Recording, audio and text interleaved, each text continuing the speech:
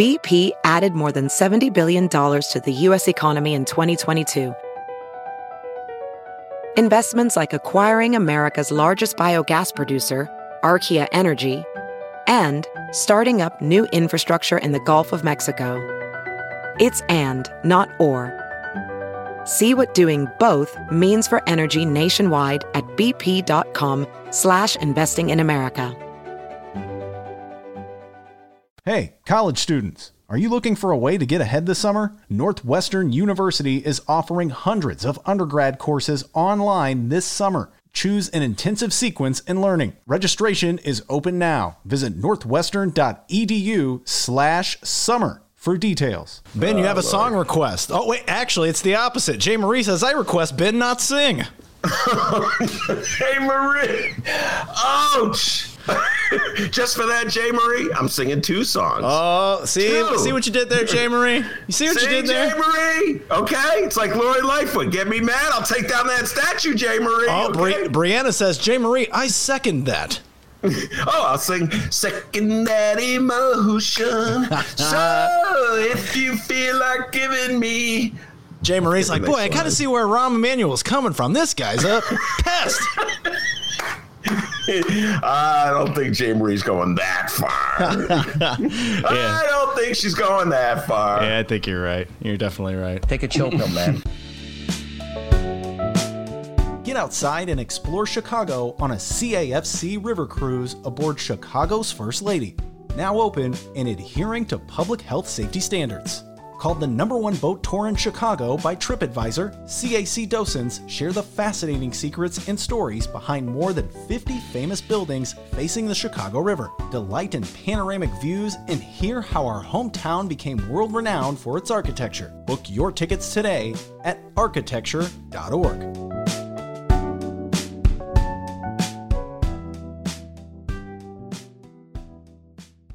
Your Ben Joravsky Show. Yes, 2 guests today. We're going old school. We got Alderman Ray Lopez coming on. We're going to do a shortened version of the local news, and at about 1:30, we're going to grab Raylo, and he's got a lot to talk about. So Ben's going to be talking with him one-on-one, and also the Rummana Rundown with Rummana Hussain at 2 o'clock. So we got a jam-packed show today for you, everybody. But before we get going, we got to thank the following unions for sponsoring this podcast. Unions like the International Brotherhood of Electrical Workers, Local 9. That's correct. The International Union of Operating Engineers, Local 150 are sponsors, as well as our dear friends at the Chicago Federation of Labor. I won't just turn the car around. I'm going to shut it off. I'm going to kick you out, and I'm going to make you walk home. My new favorite clip, guys. We got to play that for Raylo. Yeah, I don't know if Raylo's heard that one yet, D. Oh, maybe not. You know Raylo loves Lori. Oh, right? yes. Sarcasm at its best today on the Ben Joravsky Show. All right, Ben, for Jay Marie. This one goes out to you, Jay Marie. Give us a song of the day, if you could, please. All right, I know Jay Marie is a huge Beatles fan, so I'm going back to the Beatles. She's got a ticket to ride. I love the air instruments. I don't care. Yeah, man, and baby don't care. Wow, wow. That's the guitar, D. All right, now give me that drum roll you did earlier there. Oh, wait. She's got I got to get to the drum roll. Okay, I'm an artist, all right, D? Okay. I'm an artist, okay? She's got a ticket to ride. That's Ringo, man. He kept the beat. Yeah. You ever heard him on Let It Be? That's my Let It Be. Yeah. The Ben Joravsky Show starts now.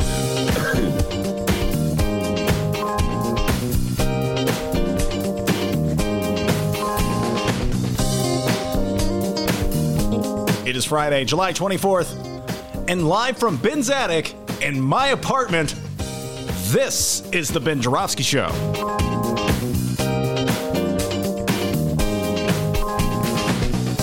Today on the program, we welcome back 15th Ward Alderman Raymond Lopez, and it's another Rummana Rundown with Chicago Sun-Times Editor Rummana Hussain.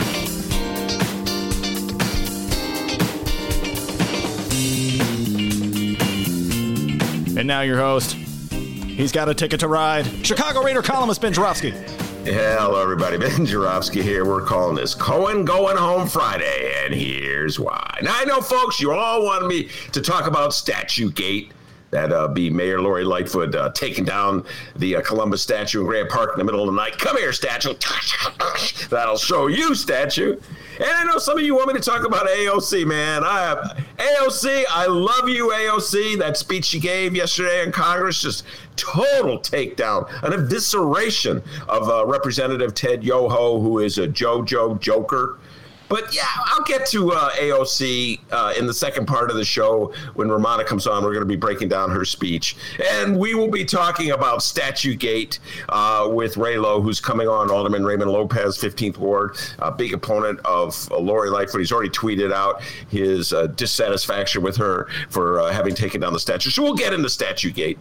So let me just say, I have to talk about Michael Cohen because this is really emerging as one of my favorite stories, a mini obsession that I have. And last night when the news broke about Cohen, where I first heard about the news, I immediately reached out to Jim Coogan, our ace attorney who comes on and talks about Trump's crimes all the time.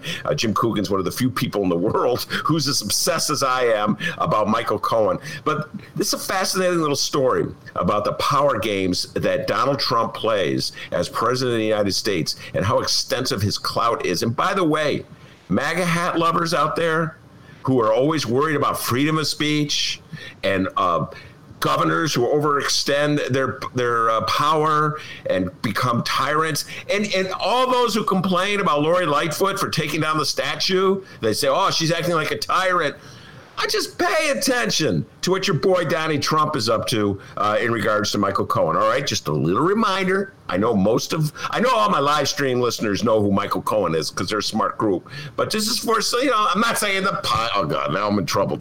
I'm not saying that our podcasters are not as smart as our live streamers. I didn't mean to suggest that, but there may be some people who don't know. All right, so Michael Cohen is Trump's lawyer, or should I say his former lawyer. Specifically, he was Trump's fixer. He was the guy that did Trump's dirty business for years and years and years. So, for instance, got a stripper who's ready to go public with her tales about her affair with Donald Trump, her low-rent rendezvous with Donald Trump. Trump calls in Cohen to get her to pay off the stripper to shut her up. And that's the kind of role that Michael Cohen has played for Donald Trump. You got some troublesome reporter who's threatening to write an expose about Donald Trump. Get Cohen on the phone to threaten him with a lawsuit. That's the pre-First Amendment advocate days of Michael Cohen when he was just Donald Trump's henchman. Donald Trump always said, I want a Roy Cohn. Roy Cohn, of course, was a notorious tough lawyer, red-baiting lawyer in New York City for years and years and years, was McCarthy's right-hand man. So Michael Cohen was kind of playing that role, although he probably wasn't as effective as Roy Cohn. Anyway, neither here nor there about Roy Cohen. Michael Cohen got in trouble. He lied to Congress. They prosecuted him on campaign finance violations. And the next thing you know, he got sentenced to 3 years in the federal penitentiary, which just strikes me as really unfair that Michael Cohen is in the federal penitentiary and Donald John Trump is in Mar-a-Lago. Don't know how that works, but that's our system of justice. Get in that penitentiary. Cohen. Meanwhile, the guy that you were fixing on behalf gets to be president of the United States and has the undying, unwavering support of all the quote-unquote law and order types throughout the country, including the law and order types here in the city of Chicago. Anyway. You're good, buddy. You are good. Working on it, man. That was weird. That's the only time that's ever happened, and you did it like 3 times on Tuesday. I don't know. It's the aging baby boomer brain. This cognitive stuff is no joke, okay? Trump was on to something. You got to really work on your brain. I'm going to say this for all my millennial listeners out there. You got to work on your brain. You got to attack its weaknesses and just keep working on it. So, city of Chicago. Okay. Anyway. So a few weeks ago, out of compassion, a word you don't hear a lot in this country, Cohen was released from federal penitentiary. He was sent home, home confinement because of the pandemic. Essentially, what they were saying is that they were effectively giving him what could be the death sentence by keeping him locked into prison where he could get the illness and die. So they let him out. It was a compassionate move. They let a lot of prisoners out, federal prisoners. Get out of that penitentiary. I had no problem with it. Actually, I could have a whole discussion about how I think we do too much locking up in general, and that there should be alternative sentences for all kinds of people, particularly, like I talk about this with drug arrests, but definitely with criminals like Michael Cohen. Anyway, they sent him home, and he was sitting out his sentence at home under home confinement. And then, well, I talked about what happened next. A few weeks ago, he got called into the federal building in New York City with his lawyer, and he thought he was going there. Well, let me just read to you the New York Times account because it's very clear. Cohen was already out on furlough because of the coronavirus, but to remain at home, he was asked to sign a document that would have barred him from publishing a book during the rest of his sentence. Mr. Cohen balked because he was in fact writing a book, a tell-all memoir about his former boss, the president, and the officers sent him back to prison. Yeah, talk about a power play. You know, get back in there. I knew you were going to do that. I knew you were going to do that. And you know what? The MAGA hat crowd is really upset at Lori Lightfoot for taking down the Columbus statue. I got to tell you, Mayor Lori Lightfoot can learn a thing or two from Donald Trump. Now, the judge in this case is no Brett Kavanaugh. In other words, he's no Trump stooge. So he declared, let me get to it, hold on. When Michael Cohen filed a suit asking to be released from prison, and the judge in the case, Judge Hellerstein is his name, wrote, in 21 years of being a judge and sentencing people and looking at the terms and conditions of supervised release, I've never seen such a clause. And the clause that he was responding to was this. The provision that Mr. Cohen objected to would have barred him from, quote, engagement of any kind with the media, including print, TV, film, books. It also sought to keep him from posting on social media, according to a copy of the agreement attached to the lawsuit. So let's just review what happened, ladies and gentlemen. Here's the deal. Michael Cohen shows up at the federal building with his lawyer, thinks he's going to sign an agreement that's going to allow him to remain at home. And they tell him, no, you have to essentially sign a non-disclosure agreement. Donald Trump loves non-disclosure agreements. It's something he has in common with Jeffrey Epstein. But I think they have a lot in common, actually, now that I think about it. But this one particular thing, they love getting people to sign non-disclosure agreements. So they're essentially telling Michael Cohen, you want to get out of jail? You want to go back home to finish out your sentence at home so you're not in prison? Sign this agreement. Sign away your rights to write your book. Sign away your rights to tell people your story, to talk to reporters. Throw away your First Amendment rights. Cohen says, no, I'm not going to sign that agreement. So they said, all right, get back in that jail. Get back in there, sir. Yeah. And I know a lot of people don't feel sorry for Michael Cohen. I don't blame you. Michael Cohen was a despicable person for many, many years for Donald Trump. By the way, just saying that, D, I was doing Trump many, many years. Did you notice that? I kind of like was heading into Trump. You're getting pretty good. Many years. Thank you. It's just like, just came out of nowhere. Many, many years. I'm not a doctor. I don't know. So he was a despicable character. You will not get me to defend Michael Cohen's behavior for all those years he was employed by Donald John Trump. I would go so far to say anybody who worked for Donald John Trump has to look in the mirror and reconsider what the purpose of his or her life is when you're working for a man so despicable. So I'm not going to defend the life he led, but he broke from Trump. And we could question his motives, but the fact is he broke from Trump. And what happens to a guy who breaks from Trump? They give him 3 years in the federal pen. What happens to a guy who shuts up and buries Trump's secrets like Roger Stone? Trump commutes his sentence. How is that fair, Law and Order America? Where are all the Columbus statue protectors? Why are they outraged at this clear violation of law and order by the President of the United States, who is rewarding criminal behavior on the part of Roger Stone and punishing somebody who tries to shine a light on criminal behavior, like Michael Cohen once he had his conversion? Anyway, so Michael Cohen is like, I'm going to get back at you, Donald Trump. I'm going to write the tell-all book of tell-all books. And now that he's free to write it, let me just tell you what the book plans to tell all. Here's some of the things that he is going to write about. First of all, the manuscript is tentatively titled Disloyal: The True Story of Michael Cohen, Former Personal Attorney to President Donald J. Trump. President Donald J. Trump. Like, we wouldn't know. Oh, thank God he put the J in that title, because we wouldn't know. Is that Donald Trump? I'm already criticizing the title. Anyway, according to the suit, the book would give a glimpse into Mr. Cohen's, quote, firsthand experiences with Trump and offer, quote, graphic details about the president's behavior behind closed doors, end of quote. The narrative, the lawsuit says, quote, describes pointedly certain anti-Semitic remarks against prominent Jewish people and virulently racist comments against such black leaders as President Barack Obama and Nelson Mandela. Now, the insane world that we live in,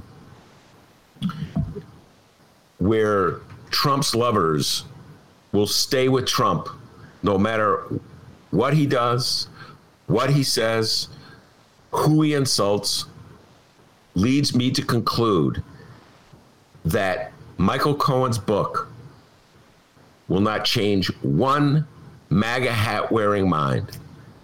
And yet I welcome it, because there's going to be a day, I predict there will be a day in this country when people look in the mirror and say, what did we do? How did we sink so low as to elect this man, Donald Trump, as our president? And so Cohen's book may help us have that moment of revelation. So I got to say one more time, I was no fan of Michael Cohen when he worked for Donald Trump.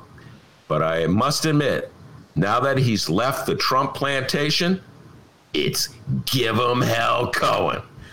We got a great show today, everybody. Alderman Raymond Lopez. Yes, indeed. That Alderman Raymond Lopez, 15th Ward, big critic of Lori Lightfoot, will be on the show. Wait, this Raymond Lopez? I want an answer. It's not something you ignore.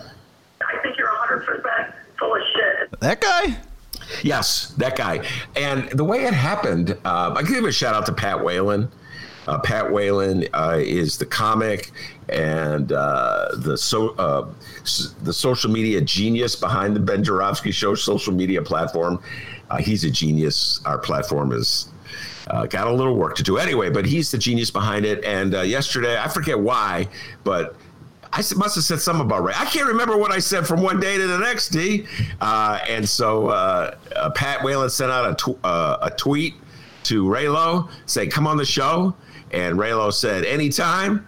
And so I got on the phone. The deal was cut. So Raylo is coming on today at 1:30. And then after him, Rummana Hussain will be here from the Chicago Sun-Times. I cannot wait to talk to Rummana about AOC's great speech in Congress. I must have watched that speech 5 times. I found it very inspirational.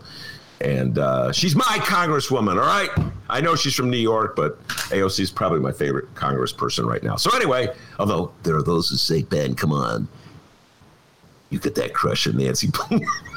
Yeah, that's from you Babs do. Out there. I know Babs is like, oh, Ben, you love Pelosi. I kind of do have a little crush on Nancy Pelosi. Don't let anybody know that, all right? He told me once, guys, off the air, that he would love to have to share a milkshake with Nancy Pelosi. 2 straws. I'm like, you sicko, it's pandemic. I never said that, okay? But I do love Nancy Pelosi. I don't know. It's part of the weirdness of me. What can I tell you? I had for 4 years, I had a crush on Michael Joseph Madigan. I'm letting it all hang out. Now it's go to jail, Madigan. Yeah, you wanted to share 1 apple with him. Come on, Mike, give me half of the apple, all right? Just cut it down to me. You eat half, I love apples. Anyway, This time of gloom and doom for the Democrats. When we get a master of the parliamentary process who can hold like Republican tyrants in check, I tend to be a little supportive of them. Guilty as charged? Yes. Anyway, Rummana Hussain will be here at 2 o'clock. We'll be talking about AOC. Oh, we'll also talk we're going to talk about the statue with Rummana. Get her thoughts on Statue Gate. Lori Lightfoot, come here, statue. Anyway, that's what we have coming up. Before we get to that, the man, the myth, the legend, the pride and joy of Alton, Illinois, the man back home in Alton. They call him Dennis W. Lightning. Yeah, they call him Dennis W. Lightning. Back. Who knew? With the news. Hey guys, how's it going? Yes, as been mentioned, we have 15th Ward Alderman Raymond Lopez, a.k.a. Raylo, coming on at 1:30. So with the time that we have, let's find out what's happening in Chicago and or Illinois this afternoon. Ben, by the way, quit breaking the fourth wall. People are supposed to think that's you tweeting and Facebooking, all right? I had to give some love to Pat Whalen, man. The guy does a good job, all right? He sent me a text. He said, shut this man up. Did he? Yeah. Whalen, you just broke the fifth wall. Walls are crashing everywhere. Oh, my God. What's going on, Pat? All right. Pat, I just want you to know how much we appreciate the work you do. Oh, absolutely, man. You're awesome. You're a social media wizard, all right? All right, let's do the local news here. In 1492, Columbus something. Hey, who cares? Because in the city of Chicago, the Columbus statue has officially been removed. That's correct. The following comes from the Chicago Sun-Times and Tommy Two-Joint Schuba. Fran the Woman Spielman, you better look out. You may have some competition as the hardest working reporter in the building. Just saying, all right? Tommy Two Joints is on it. He covers reefer. He covers statues. You name it, he'll cover it, all right? The controversial Christopher Columbus statue in Grant Park was taken down under cover of darkness early Friday, hours after Mayor Lori Lightfoot ordered its removal. 2 cranes pulled up to the statue just before 2 a.m. Friday after protesters and supporters of the statue argued and yelled at each other. Supporters included John Catanzara, president of the Fraternal Order of the Police Lodge 7. The decision to remove the statue came after violent clashes between police and protesters broke out last week when activists tried but failed to take it down. The monument was removed at about 3 a.m. Crews also removed another statue of the Italian explorer Arrigo Park on the near west side. So, huzzah! Progress in the city of Chicago. But hold that thought, because here's where it gets a little hairy.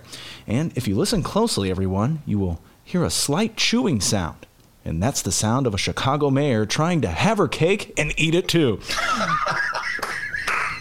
Well done. Bravo. Mayor Lori Lightfoot issued a statement this morning saying the statues were removed until further notice. Yes, a statement from Mayor Lightfoot's office indicated that these were only temporary removals. The official statement reads, the city of Chicago, at Mayor Lightfoot's direction, has temporarily removed the Christopher Columbus statues in Grant Park and Arrigo Park until further notice. This action was taken after consultation with various stakeholders. It comes in response to demonstrations that became unsafe for both protesters and police, as well as efforts by individuals to independently pull the Grant Park statue down in an extremely dangerous manner. This step is about an effort to protect public safety and to preserve a safe space for an inclusive and democratic public dialogue about our city's symbols. In addition, our public safety resources must be concentrated where they are most needed throughout the city, and particularly in our south and west communities. Over the coming days, Mayor Lightfoot and the city will be announcing a formal process to assess each of the monuments, memorials, and murals across Chicago's communities and develop a framework for creating a public dialogue to determine how we elevate our city's history and diversity. As the mayor stated previously, this is not about a single statue or mural, but how we create a platform to channel our city's dynamic civic energy to collaboratively, purposefully, and peacefully reflect our values as Chicagoans and uplift the stories of all of our diverse city's residents, particularly when it comes to the permanent memorialization of our shared heritage. Shout out to whoever wrote that press release. My God, you confused this producer. I was going to say, dude, when you start reading these press releases, I'm just going to start talking. This is Lori, not D. I'm just going to start talking in the hopes that everyone stops listening and then I can just move on with my life. All right, on to Tommy Two Joints here. after the news broke, more than 1,000 protesters who were rallying near Lightfoot's Logan Square home rejoiced. Soon after, an organizer led the crowd in a celebratory chant. "Thank you for the statue. Now defund CPD," the crowd bellowed. Ben Joravsky, what say you on the removal of the statues? And are you as confused as I am on the temporary removal part in all of this? Yeah, man, that was a pretty funny riff, by the way. Listen, Mayor Lori Lightfoot is no fool. And she saw that statue. She knew it was like a magnet for trouble for her. Donald Trump is sending in these agents. So there's the possibility that if we could have a situation like Portland, like the statue would become the magnet. It would draw the protesters, then it would draw the counter protesters. So you'd have protesters who want to take the statue down, and then you would have protesters who want to keep the statue up. Some of the protesters who want to keep the statue up are Chicago police officers. So then you would have the potential for off-duty Chicago police officers confronting protesters. Then in the middle of it all, you got Trump's militia from Homeland Security just throwing protesters in jail. I mean, this was a recipe for a lot of problems, just put it mildly. So she said, you know what? I'm just going to take that statue down. And then someone said, one of her aides, but boss, if you take that statue down, then the pro-Columbus statute faction will say that you're bowing to the mob. And so she said, good point. That's why I pay you so much money. So here's what we're going to do. We're going to say it's just temporarily taking it down while we assess. And this is what Chicago is really good at, folks. They got a problem. What you do is you put a blue ribbon committee together of people that you really trust because you know they're never going to say anything critical of you and go, study this problem. And they go, we'll study this. This is how we deal with our TIF program, by the way. Every now and then they have a committee. We're going to study the TIF program to see if there's any truth to the rumor that it's actually a huge scam. And then they go study and they go, no, not a scam. It works. Got a little problems, but it works okay. And get to do it again. So this is classic Chicago approach to a potential problem. Get rid of the statue, have a study, wait for the weather to change, and then, go back to worrying about the Bears. So it was it has the potential to be a very astute move by Lori Lightfoot. And what I don't know, and I asked you this earlier today, Dee, and you didn't know the answer either. Will people just go to where the statue was? We're just going to go continue this fight, even though there's no statue there. We're just going to go because there's a mound where the statue used to be. So I don't know if that's the case. I doubt it, but maybe I'm missing something here. Anyway, so that's what I believe Lori Lightfoot was up to when she had the statue removed. All right, now we go to you. And yes, I mean you, the Ben Joravsky Show listener. A lot of you have commented your thoughts on our Facebook page at Benny J Show, BENNY, the letter J Show. And according to those who posted your thoughts on the removal of the Columbus statue, well, it's damn near unanimous. Good riddance, say the Ben Joravsky Show followers. Now, there's a shock. We live in Lefty Land, D. Let me remind you, we live in Lefty Land. We are family. All right. Before the whole temporary part was announced, our Facebook friend Denise shared her thoughts. Ben, I'm sure this first part will take you down memory lane. Remember, our host is old, guys. All right. Denise writes, or types, or whatever. Mayor Daley tore up an airport on a whim in the dark of the night. She then says, I'll give the mayor credit for stating her intention and reasons. Yeah, Denise, yes, that was Meg Fields. And by the way, Raylo alluded to that. I'm going to give him tease him a little bit. He's too young to know about Meg's Field, but I remember it very clearly. I think it was back in 2003, right after he was reelected, Mayor Richard M. Daley, the second Mayor Daley, had, I think it was Park District employees come in. Man, they just shoot up that runway. There goes that airport. And there was just outcry against him. And Denise, believe it or not, they're going to kick me out of Lefty Land for this one, D. But I was with Mayor Daley on that. I believe he overextended his power. Yes. I believe that he should have followed proper procedures. Yes, all that is true. But ultimately, I was against the airport on that land. I thought it'd be better off as parkland. I wanted a garden. Oh God, Ben, you're such a hippie. Yeah, I wanted like a nice nature walk. So when Mayor Daley did it, I go, when I think of all the power moves, the over the top, just too much power in the hands of one mayor moves that Mayor Daley had done by then it had been 14 years of office. This is like the one time I actually agreed with the outcome. So I did not weep. I did not join Chicago. Typical. I did not join my fellow citizens in their outrage over Meigs Field. And I do love this. He did that in 2003. I was openly urging everybody who's outraged by Meigs Field to rally behind a candidate to run against Daley in 2007 and defeat him. And what followed was 4 of the most corrupt years in the history of the city of Chicago. One corruption case after another involving Mayor Daley's henchmen. And guess what? The citizens of Chicago overwhelmingly re-elected Mayor Richard M. Daley in 2007. So, Denise, there's a lesson to be learned from all this. People in the city of Chicago, they really love powerful mayors. All right, I just sent a Google Meet invite to Alderman Raymond Lopez. We'll read your thoughts on Facebook, and when we get Raymond Lopez, we'll do the interview. How's that sound, Ben? Sounds like a plan to me. All right, here we go. Steve on the Facebook page says, well, this is really the smart solution. Put it in a museum. Isn't there an Italian-American museum in Chicago? Yes, there is, and that is a smart solution. Steve should be mayor. That's a great idea. Vote for Steve. Well, I think it's a great. By the way, there was a whole. I talked about this yesterday. There was a whole critique of in the Tribune by Blair Kamen, the architect critic, about the statue's artistic value, and which is completely different from its symbolic political value and what it represents in terms of the history in the United States of America. So I understand that. So it does have some artistic value. So maybe he's right. Maybe it belongs in a museum. All right. Then, of course, the museum could become the target of protestees, so I don't know. But I like that idea. On to Trent's comment. Ben Jarofsky, agree or disagree? Trent said that the mayor is going to get the label wishy-washy if she's not careful. I don't... I think people will see this as look, I sound a little wishy-washy right here. Well, which way will I go with this one? Because I got to really think about it. Who said this? Who wrote this? Trent? Trent said this. Have you ever read anything from Trent before? No, I don't think so.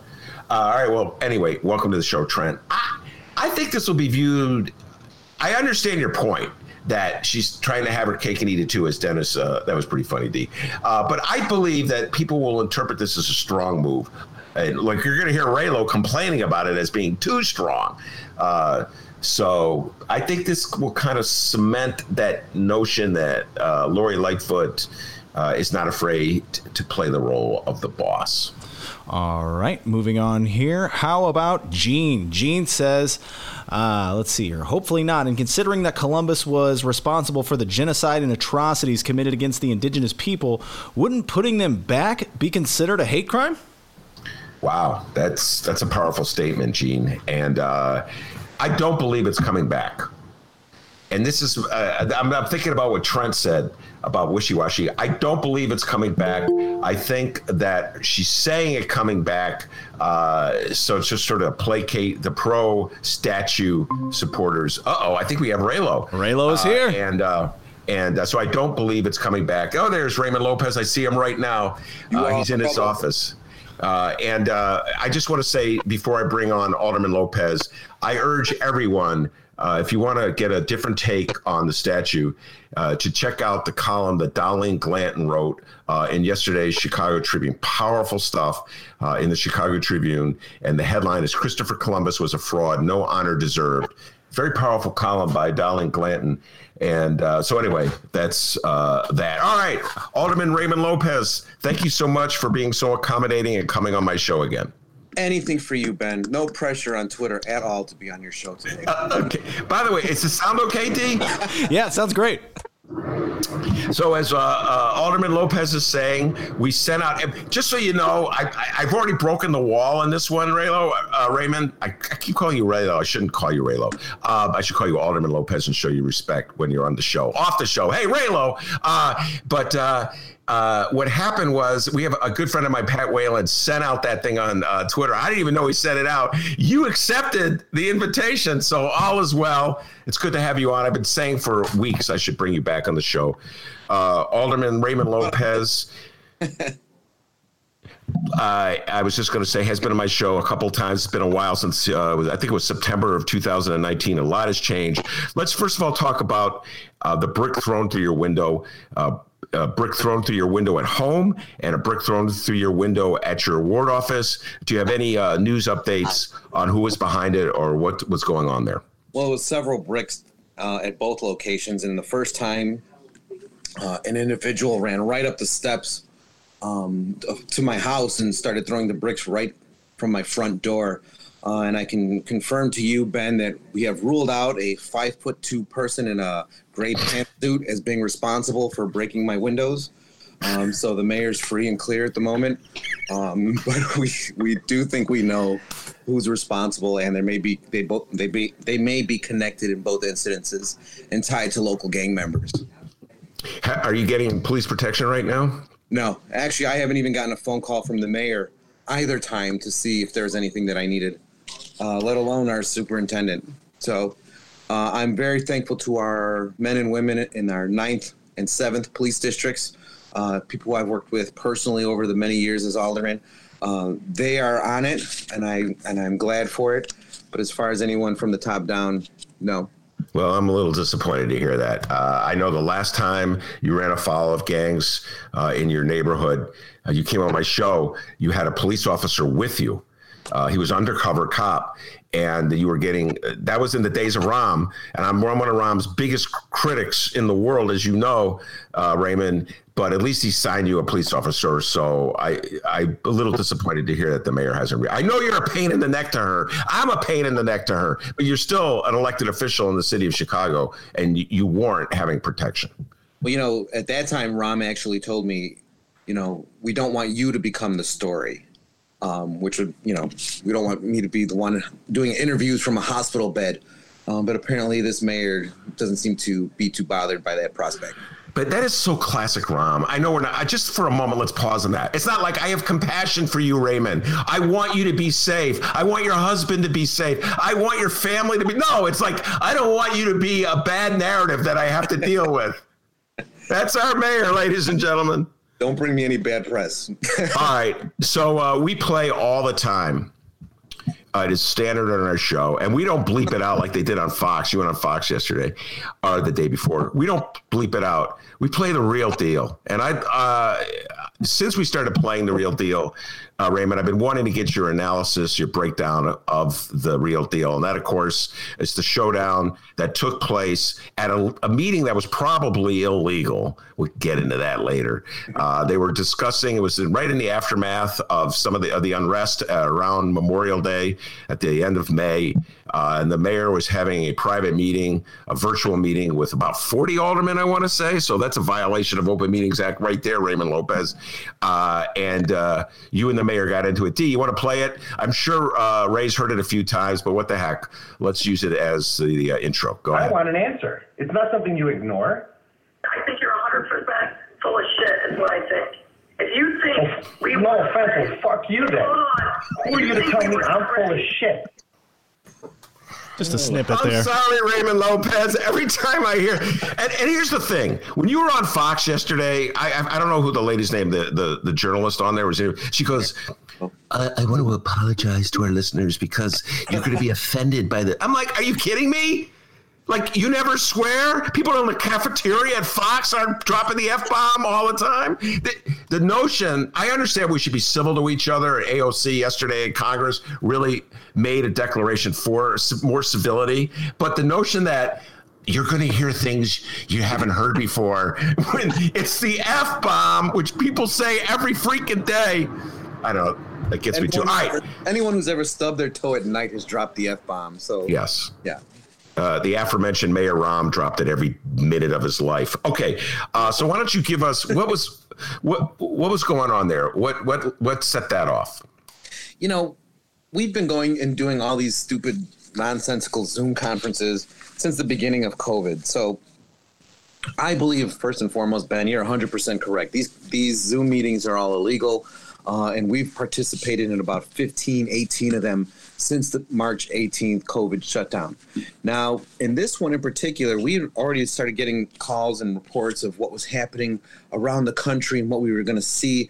And this, on the heels of the destruction of downtown, the organized rioting and destruction of our Michigan Avenue and downtown Central Business District, you know, a number of my colleagues and I had really serious concerns about what was going to happen to the neighborhoods, especially when Lightfoot raised all the bridges and sent everyone into the South Loop and Bronzeville.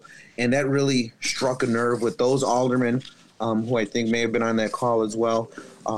But when I represent many communities that you could just ride off the Dan Ryan or drive off the Stevenson to get to, when we kept getting reports that people were coming from Indiana, Wisconsin, and other places, my concern was that if you block them off from downtown, there's only one place left for them to go, which is our neighborhoods. And if we're not thinking about it and we're not planning for it, they're going to be left vulnerable.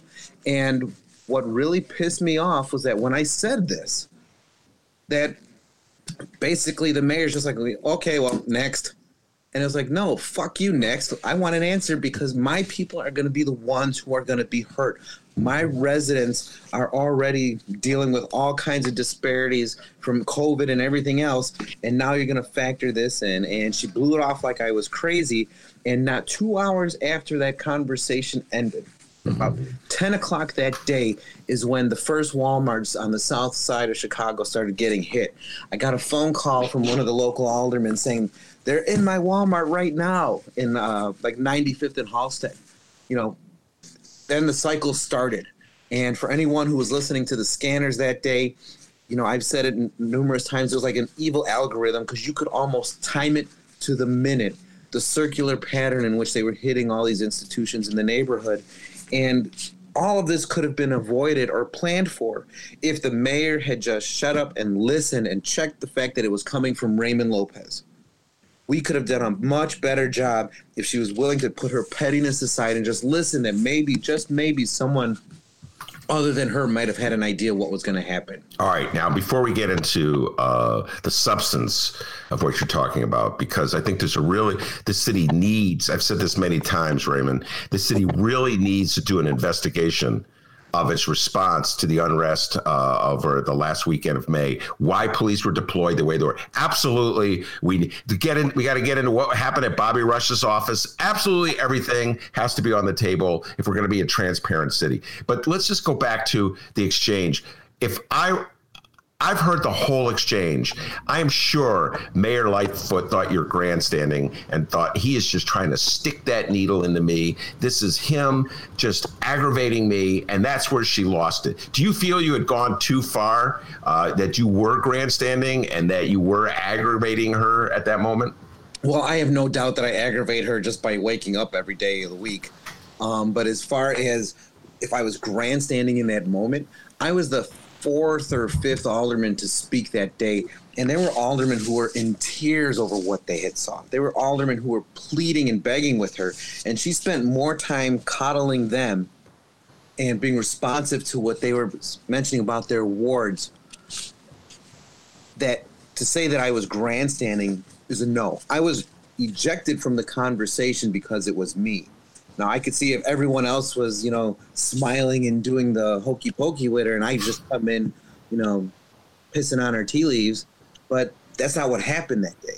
Yeah. Everyone was concerned. Everyone was worried. And just because it comes from one person you don't like, well, everyone else must be right, but Lopez, you're, you know, 100% full of shit. That's not the right answer. Well, wait, I just want to clarify something. You said you were ejected from the meeting. Did they turn off your... No. No, I mean like my not physically ejected. You were metaphorically rejected, which he did not pay it. Okay, I got it. And we've played this too. Alderman Lopez was alluding to Alderman Sue Sadlowski Garza's very passionate comments about violence in her neighborhood. We've played that clip as well. That was part of that exchange. All right, let's get to the substance of things. We've talked about this on the show. We've had people come on the show who describing the police presence around Trump Tower. Police circling Trump Tower, blocking access from protesters to get to Trump Tower at the Wabash. It was a sign of force at Trump Tower. Like they really, really wanted to protect Trump Tower. People thrown into jail for trying to cross the Wabash Bridge. I have wondered. What's that? That it sounds like Lori's house. Maybe Lori Lightfoot's house. So I do not know about the police around Lori Lightfoot's house. I do know about the police. I don't know who got arrested at Lori's house. But let me go back to this. Do you think that Mayor Lori Lightfoot and the city of Chicago put way too much emphasis on protecting the downtown, and that's what left your neighborhood vulnerable? Yes. I didn't even have to think. Absolutely. All of her emphasis, all of her resources, and all of her attention was focused on the central business district. It was focused from Cermak to North Avenue, the river to the lake. That's where she focused the attention of our police department. It's where she asked for the 375 National Guardsmen to assist in protecting people in their condo high-rises, all at the expense of neighborhoods that were left to fend for themselves. And I will tell you, Ben, that day after downtown was looted probably was the longest and scariest day of my life, trying to wonder if I had to defend my home with whatever I had that was in my house, if we would be next, living one block off a major street. And anyone who thinks that the despair and fear in the neighborhoods was not palatable obviously does not know what it feels like to be able to hear people breaking into someone's business, not 500 feet from where you live, where you could hear the destruction going on instantly and consistently, and where even your pets, and I've got 6 dogs at home, where even they are on high alert because they could feel the tension even in your own home. There was no support for the neighborhood because everything was focused downtown. 1,000 officers were called to U.S. Cellular, I almost said Comiskey Field, and were made to wait there for 6 hours for transportation to get distributed throughout the neighborhoods in the city of Chicago. We had officers who were on off days and suited up just to help protect their city and were told to go home by their commanding officers because they weren't needed on the day of the worst local rioting and looting in Chicago's history. All of that came from the top. All of that came from the one who micromanages the police department on a daily basis, and that was Lori Lightfoot. So are you telling me that those police officers were not dispatched by orders of Lori Lightfoot? Yes. There were officers who came into work, even though it was their day off, just because they wanted to be on the ground and help protect their city, and they were sent home. And how do you know this? Because the officers themselves have come in and told me. I've had lieutenants and commanders and unit commanders tell me that my whole teams were suited up, ready to go, and we were told by individuals I'm familiar with not to go out and to return home. Everything was under control. And couple all of that bad decision-making with the fact that we still have an existing order right now from the police department not to disperse large groups gathering in the city of Chicago. And that is being used and abused in our neighborhoods where we're seeing not protesters, but in communities like West Englewood and Greater Englewood, these illegal block parties popping up in the middle of the night where you've got 400 or 500 people strong holding communities captive, and all the police can do is watch because we still have these outdated and useless orders of non-engagement. All right, would you support having hearings at the city council to investigate all the charges and allegations that you just raised right here? Absolutely, I would. So what's the likelihood of that happening? Never going to happen in the era of Lightfoot transparency. Why do you say that? Because anything that has to do with questioning her decisions or the decisions of the department, which still are her decisions, is always met with great resistance by her. Brown is not the one in charge of the police department. It's Mayor Lightfoot. And she is dictating from on high every single move that department makes. And anyone who questions validity or usefulness of those decisions is written off, and it is viewed as a personal attack by her. So I don't think that she would ever allow anyone to second guess the decisions that the department, aka her, has made up until this point. Who is the chairman of the committee that deals with police in the city council? That would be 29th Ward Alderman Chris Taliaferro. And if you went to Alderman Chris Taliaferro and asked him to hold hearings, what would he tell you? I'm sure he'd probably say we have to discuss it with the administration, or, most chairmen will always defer to the mayor to make sure that it's something that they want to move forward on. An interesting test will be Alderman Taliaferro introduced an ordinance looking into the usefulness and effectiveness of some of our violence reduction program partners, many of whom have been beneficiaries of the mayor's generosity, also are connected with some of her campaign staff. So I'll be curious to see if that ordinance and call for hearings moves forward, because it might be a sign that there may be hope for hearings into everything that transpired May 31st through June 5th. But I don't see much hope in that. Well, I'm a little disappointed to hear you say that. Not disappointed with you, but this is something that you and I see eye to eye on. We're going to get into something that we don't see eye to eye on, but I wanted to say this. I believe that the legislative body should be independent of the executive body. That's what we were taught in high school about, checks and balances. And I understand how the game is played in Chicago, Raymond. I've been around this town a long time. I know in this bizarre political world of Chicago, the mayor appoints the chair, essentially, of the committees of the city council, and then the council ratifies the mayor's choices. Makes no sense. It's a complete contradiction of it should be in a democratic city.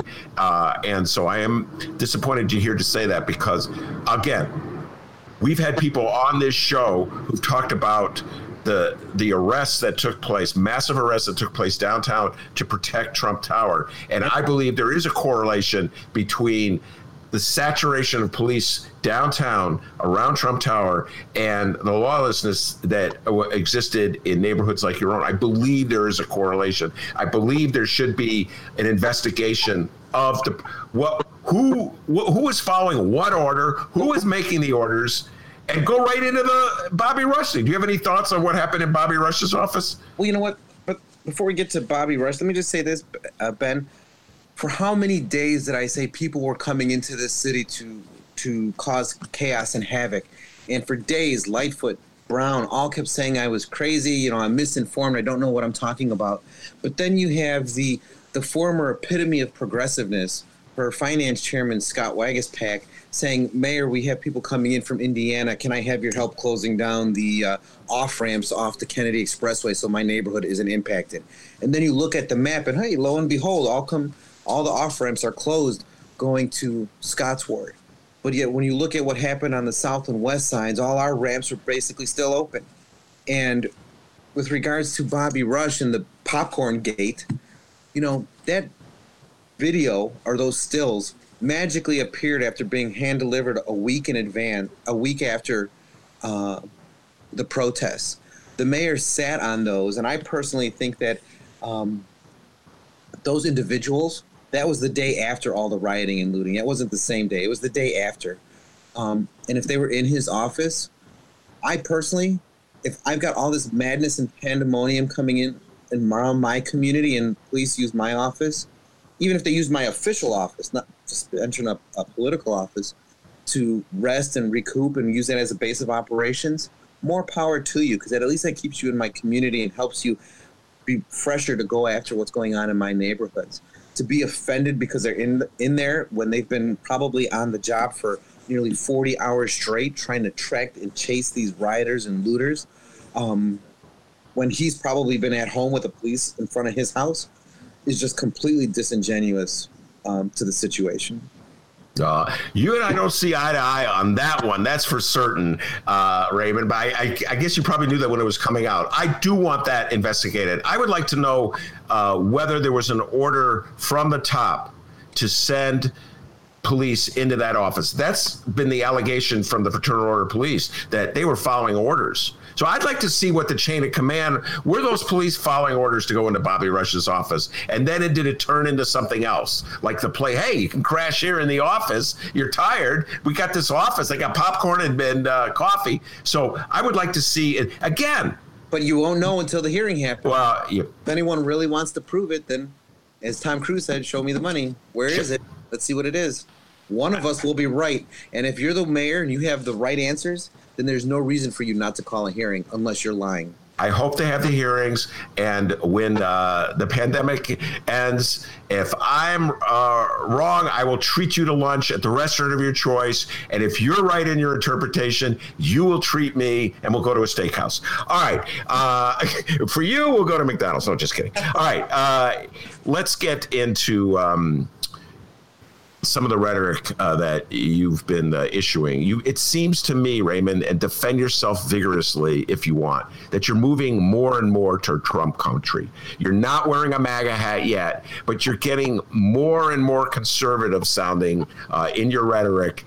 And are you going through some kind of political conversion where you're just really ready to go full MAGA on us? Or are you just responding to things happening at the moment and you're just so mad at Lori Lightfoot that you find yourself sounding Trump-like? What's going on with Raymond Lopez? I don't think I'm the one that's changed at all. I mean, to be quite honest, this city has changed around me. This city has become so exceedingly left, so exceedingly intolerant, so exceedingly determined to socialize itself that someone like me only appears to become more conservative. I'm assuming that's what you're going for, than where you used to know me, because we all used to be a little closer to the middle. Most of this city's loudest mouthpieces, from the mayor on down, are going further and further to the left, further and further away from where vast majority of the city is. So obviously I'm going to sound like the oddball in the group, but I'm not. I am exactly who I was in 2010 when the first time I ever ran for office, or 2012 when I first won elective office in the city of Chicago.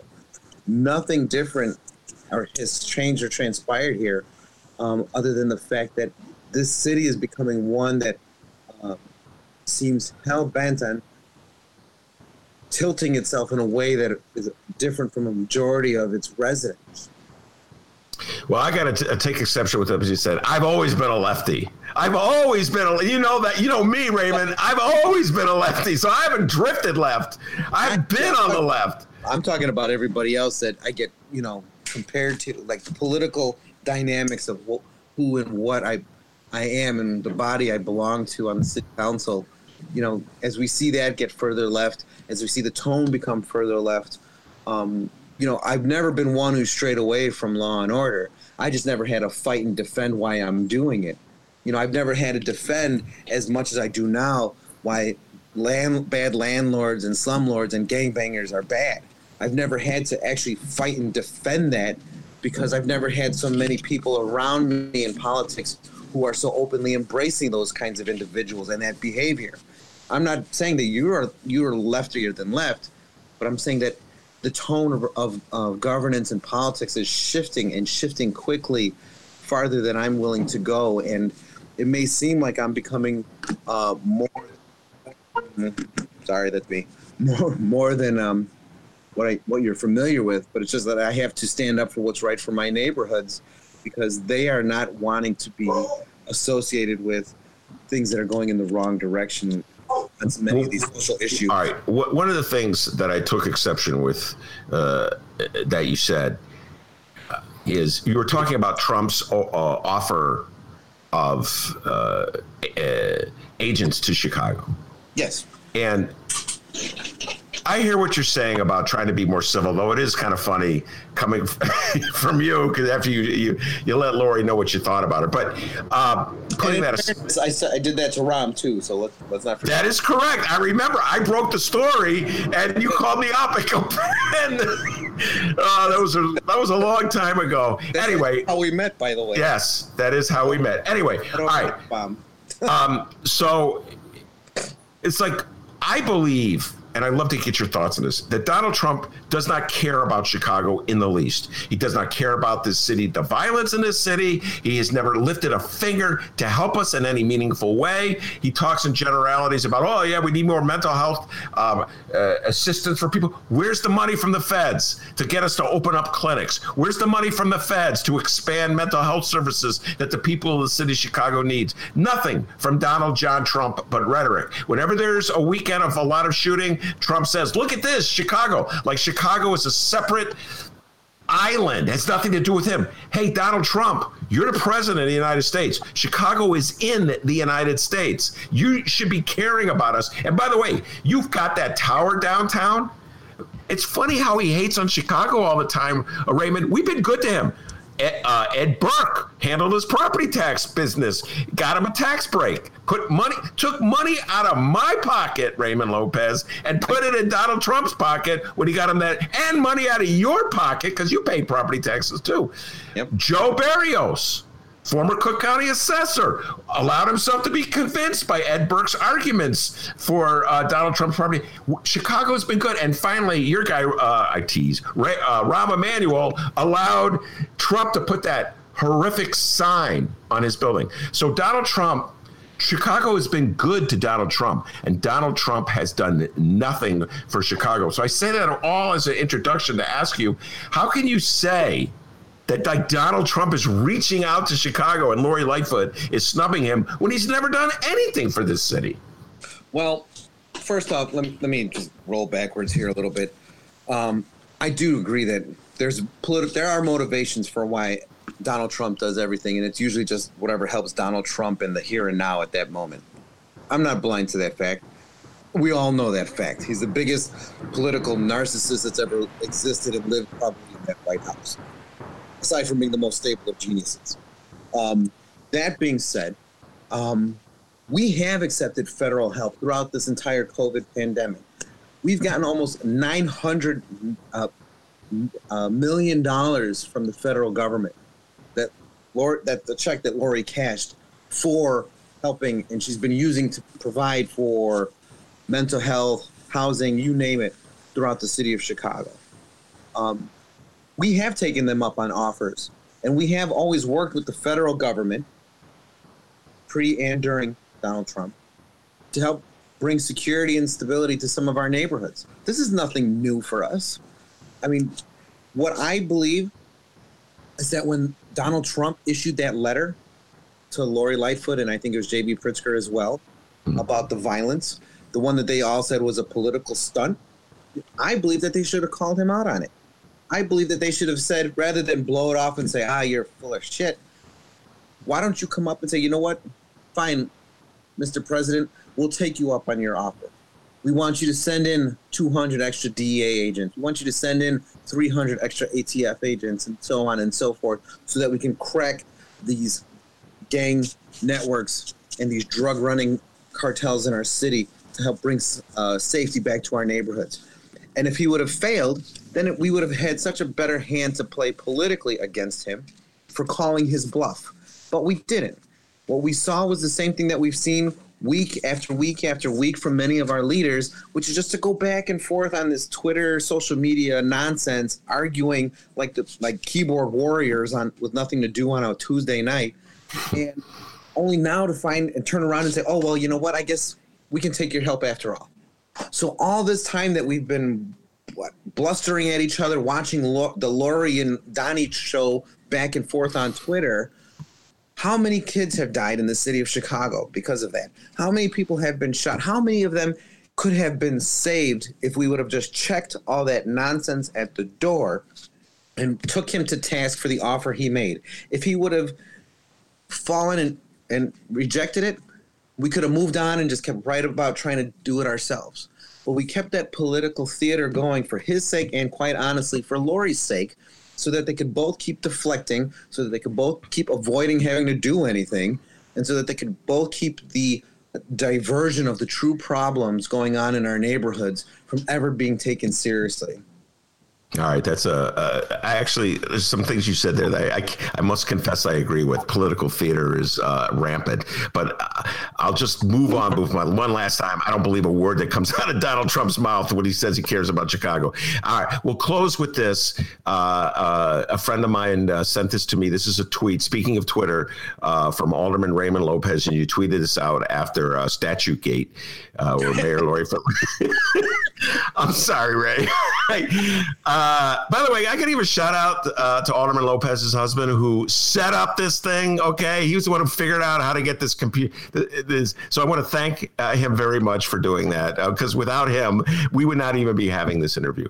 I guess that's why someone called me a boomer on Twitter, because I couldn't figure out how to get. Yeah, they called you a boomer. I'm like laughing as a boomers. This guy is like 19. All right, he's not a boomer. Okay. And oh my God. Then you were ripping Lori about Statue Gate. You alluded to Meigs Field. I'm like, Raymond, you weren't even around when she took down Meigs Field. You were in grammar school. I used to go fishing there on Saturdays with my dad when I was 8 years old. I remember Meigs Field. All right. Well, I'm happy. I was with Daley when he took it down. So there you go. That's a whole other story. All right. This is your tweet, and then I'm going to get you to comment on your tweet. What has become of Chicago? We have a mayor forced into submission by anarchy and mob rule. No more public process, official discourse, or on-the-record debate. The lesson learned is that if you want action from Lightfoot, show up at her house, and she will cave. The bottom part of it is show at her house, and she will cave every time. All right, elaborate. I actually like taking down the statue, but elaborate on what you were getting at in this tweet.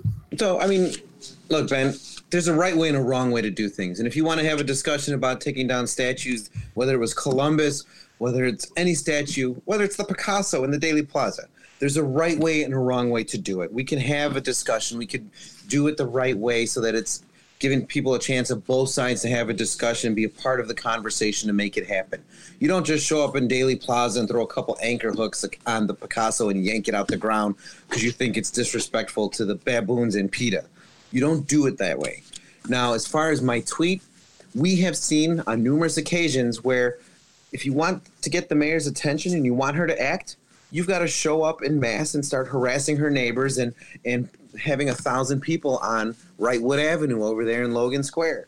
You know, she did it with Hilco. They were demolishing Hilco in Little Village, and it wasn't until people protested on her block saying that brown lives and the health of Little Village residents mattered that she actually stopped the demolition. Of course, 4 days later, she flipped again and started it back up, and then they showed back up at her house, and she stopped it again.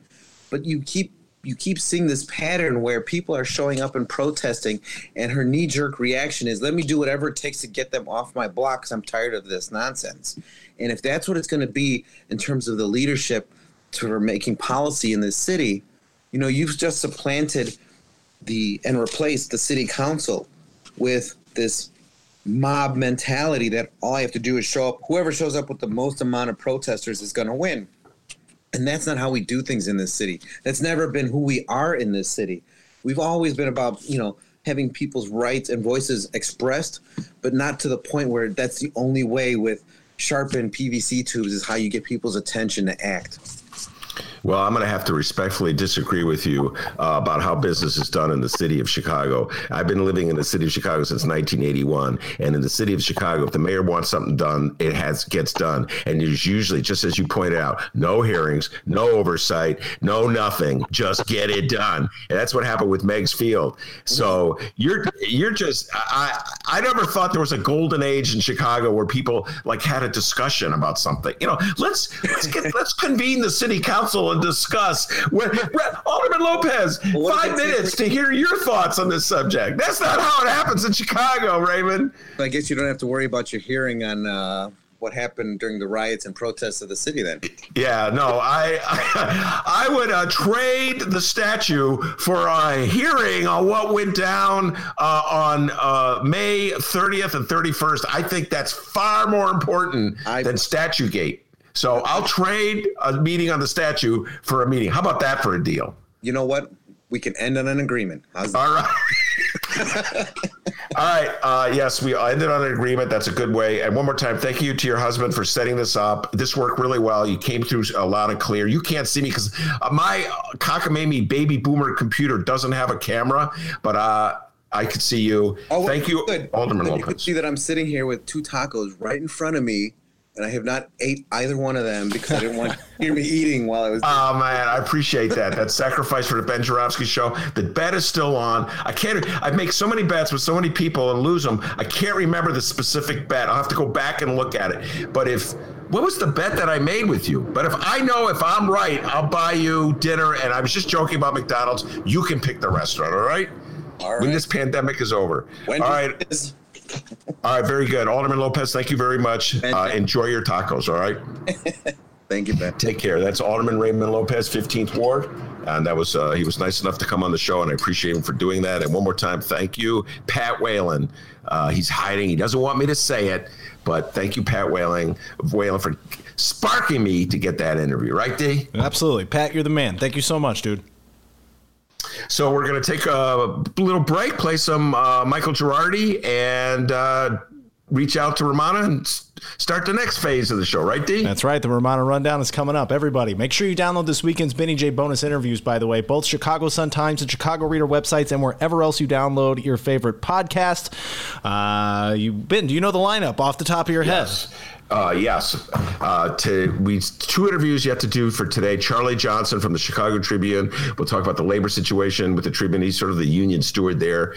And I support my brothers and sisters at the Chicago Tribune, those hardworking reporters, and they are really feeling the pinch. Alden is the hedge fund that is taking a significant share of the Tribune, is really tightening the screws, and that is not good for the city. I'm going to give a shout out. Like the Tribune had a headline today about Madigan Gate, and great investigative story about Michael Madigan and AT&T. And you know what?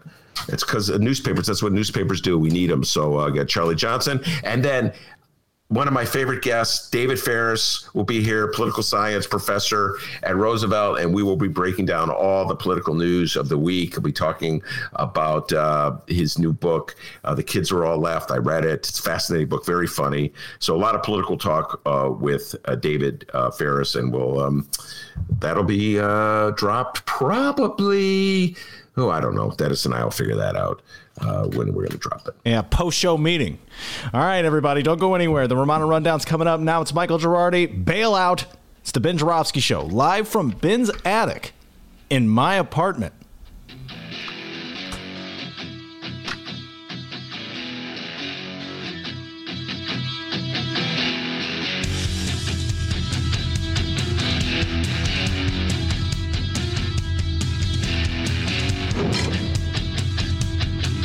I'm not a doctor. That's correct. Right back for the lobbyists. Blank check for the owner class. Right back for the lobbyists. Right back for the lobbyists. Get out! Fat cats in the MAGA hats. White trash all oblivious.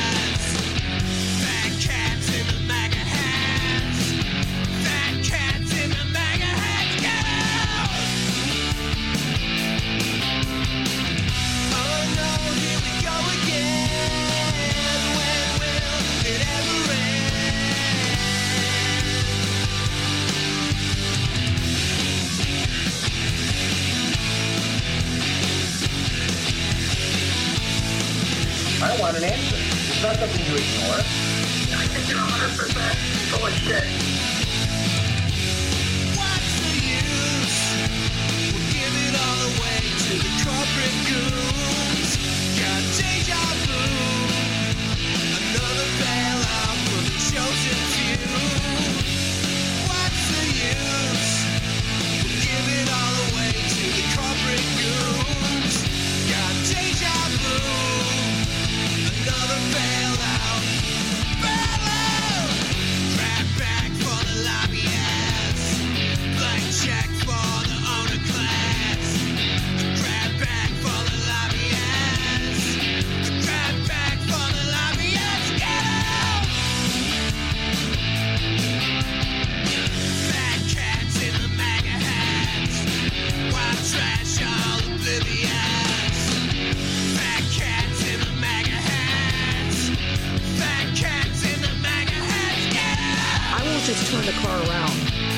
shut it off. I'm going to kick you out. Now here we go again. When will it ever end? I know what you're gonna do. Leave it up to you know who.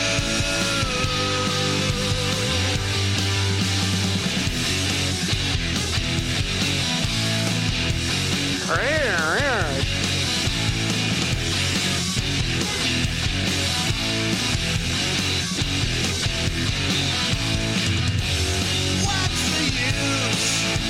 We'll give it all away to the corporate goons. Got deja vu. Another bailout for the chosen few. What's the use? We'll give it all away to the corporate goons. Got deja vu. Another bailout. What did you think when you heard that? You know, it's unfortunate because the mayor has been going back and forth with the president who, you know, to be perfectly honest, I don't agree on many of his policies, but protecting our citizens should not be a partisan issue. As a Democrat, seeing my residents, seeing my families run down is not a partisan issue. And for her to go for weeks on end, tweeting back and forth and making all kinds of comments, and then finally admitting yesterday that she's open to having the SB. What's the use? Give it all away to the corporate goons. Got deja vu. Another bailout for the chosen few. What's the use? We'll give it all away to the corporate goons. Got deja vu. Another bailout. Bailout.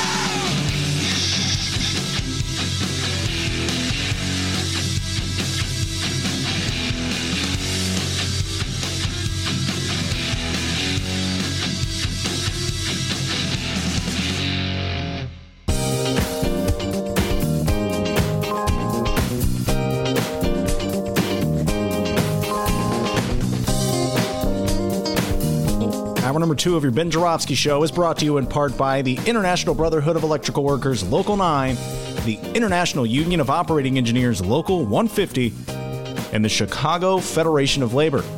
Vinny J, take it away. I really enjoyed that interview with Alderman Ray Lopez. That was good stuff. Alderman Ray Lopez from the 15th Ward. And he just sent me a text. I just got to share this with you. And he said it's okay that I read this out. So anyway, he sent me. I sent him a text. Thank you for being on the show. Mm-hmm. And he wrote back, "We are doing a drinking game on when you say, quote, I don't agree with you." And which I must have said that like 8 times. And I respectfully let the guy talk. And I go, well, I don't agree with that, but whatever. And then he says, we're Johnny Walker's shot. So anyway. Well, Ben, you got to be honest. I got to be honest. Rummana Hussain is with me. I usually agree with Rummana Hussain, editor, columnist for the Chicago Sun-Times. And Rummana, we got this new thing. I mean, it's not new for the rest of the world. It's new for the Ben Jarofsky Show, Google Meet. And at the risk of sounding like a flack for Google, this thing really works well. So I can see you. You can't see me because I got this old baby boomer computer without a camera, right? You got that Gen X computer that has a camera, so I could see you. It's just my iPhone. I was going to say, it's probably just her phone. Yeah. Whoa! You mean I could do this on my phone? I don't know about your iPhone 5. Maybe if you upgraded, and then we could probably do that. I love her T-shirt that Rummana is wearing. She's wearing a super cool but let's not talk about the T-shirt. We'll probably get in trouble if people know what she's wearing. But I love the T-shirt. It's okay. You can say it. I actually bought it for Mick from Cuba. And he's like, how the hell did you think this shirt would fit me? Because me and my friends that bought it, and they're like, oh, yeah, this will totally fit Mick. And he like, this is not going to fit me. So I wear it now. It's a Che Guevara shirt. Yeah, and Rummana's wearing a Che Guevara shirt. It's not a political statement. It's just a shirt she's wearing. So Please leave Rummana alone. All right, so much to talk about. Statue Gate. I had a long conversation with Alderman Raymond Lopez about Statue Gate, among other things. Lori's behavior these days. She's tweeting the Fraternal Order Police head. She's calling. We talked last week. She's calling the press secretary Karen. She's really combative these days. We'll get into that. But let's start with. I called you yesterday about this. I love AOC. Everybody knows that. Alexandria Ocasio-Cortez, Congresswoman from New York City. I call her my Congresswoman. Then my listeners tease me that I also love Nancy Pelosi, so I get a lot of that. And why don't you just, the way she handled the abusive remarks that Republican Ted Yoho made to her, I just found inspirational. So, Rummana, why don't you just get people up to date on what went down? Because I don't think we talked about it on the show yet. So why don't you just do a brief summary about it? So basically, Alexandria Ocasio-Cortez was going to cast a vote, and she was walking up the stairs on Capitol Hill, and then she's accosted by Representative Yoho and another representative, and he started, pointing fingers at her and calling her dangerous and used other words. And, she kept I think I forgot if she stopped for a little bit. Obviously he's directing these words at her, but she ended up going in, casting her vote. And when she comes out, she sees all these reporters out there. Apparently, Yoho called her an effing the B word, and I don't know if we could say that in there, but he basically swore at her, used vulgar language, and a lot of the reporters had heard her. And, her response, I know, Ben, you're on Instagram and all these other hip social media tools, but AOC basically kind of brushed it off, and not in a way where she doesn't care, but she played a song and she has her mask on, kind of like responding to him. It's just the music playing. I forgot what song it was, but it was. I saw that that was her response to what he said. And then Representative Yoho had he spoke on the Hill, and he on the floor, and gave a quote apology. But I think a lot of people, if they listen to this apology, wouldn't say it's an apology. He basically said he was misunderstood, and then he said something like, "I'm sorry if I'm very passionate," and then he said something like, "I love God, I love my family." As if AOC isn't someone who loves her God or her family. But anyway, I think that's AOC's speech was about 10 minutes. She also took to the floor yesterday, and I think a lot of women would agree that her speech was very point on and pointed to a lot of, words and abuse that women have to deal with, verbal abuse that women have to deal with. So she wasn't only talking about herself, but she was talking about how this is something that a lot of women deal with. And that was one of the things I really thought was really great, that she said that, this isn't anything new. This is something that a lot of women have been hearing all their lives. And she said that all Congresswomen probably have heard some sort of abuse during, while they held office. And I also thought it was great that, during her speech, she also talked about, a lot of men, ever since like the Me Too movement, and you just hear a lot of men in popular culture, like once they get married or, have a daughter, they're like, well, now that I'm a father of a daughter, I think I'm not going to use these words anymore. And, she kind of pointed to that about how a lot of men feel like that the fact that they have a wife or a daughter or a sister think that makes them immune from being rude to women. And she said, that doesn't make you a good person. What makes you a good person is the way you treat people, and she's pointed to women and how the language dehumanizes women and how it's kind of been brushed aside for a long time. So I thought she was very poignant. I mean, if I'm going to throw my opinion into the matter, and I think a lot of women, when they listen to it, I don't know if women who necessarily support Donald Trump would be moved by it. But I know a lot of my friends have been sharing her speech on social media and the quotes that she said, and they thought she really hit the nail on the head in that short period of time. And I like the fact that she mentioned, you know, how Yoho also said that he had 2 daughters, and, you know, she said that she's actually 2 years younger than his youngest daughter. And she said, I'm also a daughter. And, she kind of got emotional saying that, her father wasn't alive to see this, but her mother heard this. And she said it was important for her to get out and speak because her parents didn't raise her in the way for her to, didn't raise her to deal with this type of abuse and to speak out on this type of abuse. So I don't know. I thought it was very poignant and very effective, in my opinion. Yeah, and by the way, Rummana Hussain is a columnist, so she's allowed to have her opinions. Columnists are paid to have opinions. That's what column writing is all about. Anyway, so she's allowed to have her opinions, ladies and gentlemen. And I'm with you. There's so much I know. I could talk about this all day and just things that women have to deal with on a daily basis. And, she's a woman of color, too. But go ahead. Well, there's a video that came out. I don't know if you saw this. This is before I had a show where a woman was walking through New York City.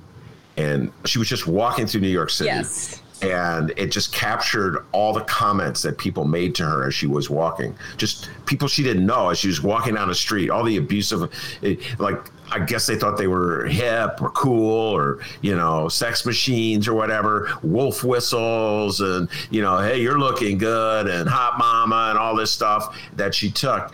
And it's just like the abuse that women take all the time in passing. And I remember when that came out and how profound that was. And that was before the Me Too era. So before and that opened my eyes, to what is happening on a regular basis, everyday life.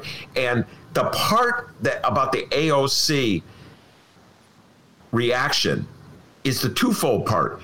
At first, like you were saying, Rummana, she acted a little like the woman in the video. She wasn't going to be upset by it. She wasn't going to be outraged by it. She tried to play it off like she's tougher than that. Like that's the way you handle it. You don't let them see you crying. You don't let them see you get upset and angry. You joke at them and you laugh it off. And then when he came back with the bogus, and I mean bogus, bullshit apology, which wasn't even an apology, was a counterpunch at AOC.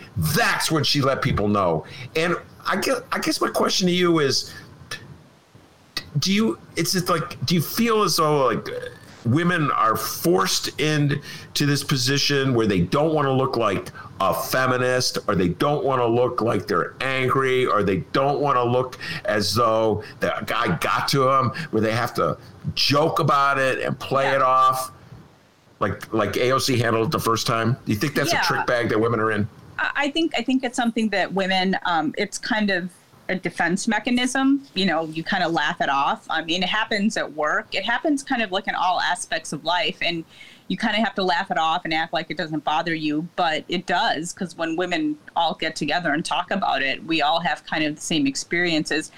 I think for her, especially someone like AOC, she's like a constant target of abuse. And, a lot of it is very misogynistic from a lot of, she mentioned Republican lawmakers, and she's kind of been the target of attack. I mean, on one hand, a lot of people will say, well, when you're a public figure, you kind of have to deal with those attacks. And that's true to some extent, but it some of the attacks that we see on her do kind of seep into a very specific antagonism that's targeting her because of who she is in terms of being a Latina woman, or, because of what she stands for. And I think if I remember correctly, it's because she had equated poverty with violence.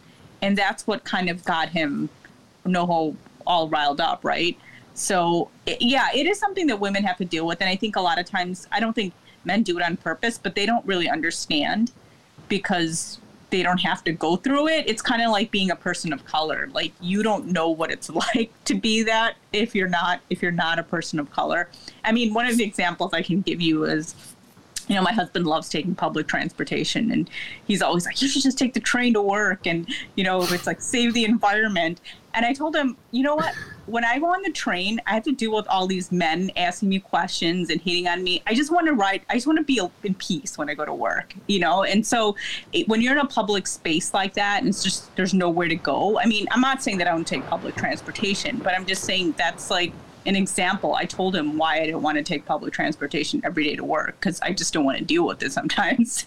And it's like, I just want to drive, kind of go and work in peace sometimes and come back from work in peace. And also, like, when I go out running, I always turn my music on really, really loud. And I know and I know it's a safety thing. He tells me I need to put it down. And I'm like, sometimes, if you turn it low or take your headphones out, you hear people saying things to you, or men saying things to you. And I'm trying to drown it out. So I think there's like little things that I think a lot of women have to deal with on a daily basis. And it's hard for a lot of men to understand, because that stuff doesn't happen. These are just like verbal assaults. I mean, women get grabbed at, and I don't think, I'm sure men get grabbed at too, but it's a very, it's a common thing too. And when I was talking about the CTA, I mean, those are, I've had to deal with like people being annoying and just kind of being in your face. But I mean, I've covered a lot of stories where, women are attacked, and that's not to say the CTA isn't safe. Most of the time it is, but, there's little things like that when you're in public spaces you have to deal with as a woman, and you do end up kind of having to try to laugh it off. I think it happens to a lot of women in places of work, and, technically this did happen at AOC's place of work on Capitol Hill. Yes, it did. And by the way, I don't want to get too distracted on here, but the thing that enraged him is so bizarre, and this is where the Republican Party is right now. This is me speaking, not Rummana. This is where the Republican Party is right now. AOC made a very logical and obvious point that there's a correlation between poverty and crime. I mean, we all know this. And the Republican Party's attitude is to do absolutely nothing to help eradicate the consequences of poverty, help people get out of poverty. Their attitude is to say, we're going to defend poor people from this insult that AOC just levied at them. How dare you say that poor people are more criminal? You've insulted poor people. I'm like, you are not defending poor people by destroying programs that might help poor people, that pretending it's just like Rahm saying, I'm going to help the school children of Chicago by closing their schools. It's so absurd, but it's not his anger at her. And yeah, I mean, I was kind of thinking that's what set you off about her. I mean, that's what got you so riled up. It's interesting because, there have been a lot of studies that do have correlation between poverty and crime. I mean, you can't pretend that these things don't happen. I mean, there's studies that are out there. Crime just doesn't happen. There's, obviously there's some instances where there are random cases of crime, but it deals with, there's, I guess when it's a white person who commits a crime, it's mental health, right? But it's such a complex issue. But to say that poverty does not play into it, it's just perplexing. But the fact that he got so riled up about that and started calling her different names and using nasty language is just crazy. Just to that point, I've read so many, and I used to cover criminal court, so you know this better than I do, but when a judge, that moment where the judge has to sentence a defendant, and I've seen many judges torn by this, and they'll read the horrific life story of the defendant, a broken home, in and out of, child care facilities, a parent on drugs, whatever. It goes on, and the kid never got a break. His or her whole life. You've been there, Rummana, when the judges read this, and then they still have to sentence him because he did some horrific crime. And it's like a really sad moment when you confront a life that's been destroyed by our world. And for this guy to get up there and attack her because she's pointing this out, I don't know. But you've been there for those courthouses. Yeah. I've actually, like, you know, when I've covered a lot of court cases, and you hear about the criminal defendant's life, and you can't help but, you know, I used to think my life was hard when I was a teenager because my parents were strict, you know, and I couldn't go out here or there, and I'd be like, oh my God, my life sucks. And I look back at my life and I'm like, God, I had a great life, and I did have a great childhood. And, you know, I didn't have the odds against me. My parents provided everything. You know, I was upset because, you know, I grew up in the suburbs and I'm a child of immigrants. So all their money would go, a lot of their money would go, my dad's money would go towards, you know, helping his family in India. So I had like one Izod shirt. So living in the suburbs in the 80s, I felt like I was not dressed the way other kids would, and I felt so deprived. But, you know, now that I'm older, I'm just like, wow, it's like I just was so privileged. And you listen to these stories about these children, and, you know, a lot of them are children. They're like 18, 19, 20 years old, and their lives just being born and having these lives where they didn't have a lot of people taking care of them or a lot of people looking out for them. Sometimes these kids had a parent who was in jail or a parent who was addicted to drugs, and they're living in places where, you know, you have to watch, you know, out for your life every day. And it's like, God, it's like they lived the life of someone like 3 times their age by the time they were 10. So it is very heartbreaking. I would get, you know, there's no way you can sit there as a reporter and not be moved by these stories and realize how the odds are against these kids, like, you know, living in these communities that have, you know, that don't have the investment that other parts of the city or, like, you know, suburbs like that I grew up in. So you do. There's no way you can sit through the criminal court system day in and day out and not realize how much poverty and how much, you know, like, you know, how that can affect a young person's life. There's no way. Yeah. Absolutely. And by the way, before we leave the AOC, and shout out again to AOC, the part I laugh. I was like, oh boy, Yoho, his comments were heard by a reporter for The Hill who wrote him up, and Yoho is still going around saying, I never said it. Dude, why don't you try a different defense? You know what I'm saying? That's the report. You said it in front of other people. I never said it. I've been misquoted. I don't have to. What up? All right. Anyway, I'll move on from that one. And let's get on to Statue Gate, the Columbus statue. Lori Lightfoot changed her mind after all and decided to take the statue down. And I'll begin this conversation by saying excellent column in the yesterday's Chicago Tribune by Darlene Glanton. I urge everybody who wants to know more about why Columbus statues have such symbolic importance in this country today. The history of what happened in our country after Columbus, quote unquote, discovered it. I urge everybody to read Darlene Glanton's column in the Tribune. So what are your general thoughts, Rummana, about Statue Gate? Lori, taking down the statue. Honestly, I'm not surprised that it was taken down. There were two statues taken down. If you know, it was Arriago Park and the one taken out from Grant Park. That was the one that where a lot of people gathered last week and had protested.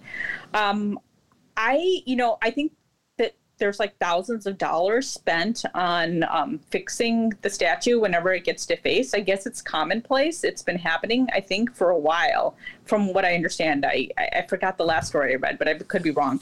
But I think when she got rid of the statue yesterday, part of me was thinking, like, wait, did she consult with, you know, I know obviously this is something that's very touchy for a lot of Italian American groups. And I was thinking to myself, I mean, there's no way she's just going to get rid of the statues and just kind of throw them away or throw them into Lake Michigan or anything like that. There's got to be a place to put them, because I would think the Italian American groups that are angry about her doing this, that there's got to be some place that it's going to be placed. So I'm not surprised that she did that, given the protests and given the conversations.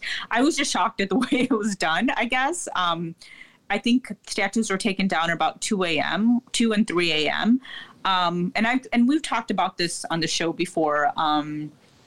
As a South Asian and someone who's not Italian, I know it's something that's very sensitive to a lot of people who are Italian. I mean, I personally am not offended if the Columbus statue is taken down when we put another statue on there, because there's so many people to be honored. But at the same time, I know we talked about this and you said a lot of people said, you can still be against it. And I do think Columbus is a controversial figure. I'm not one of those people that will brush aside all the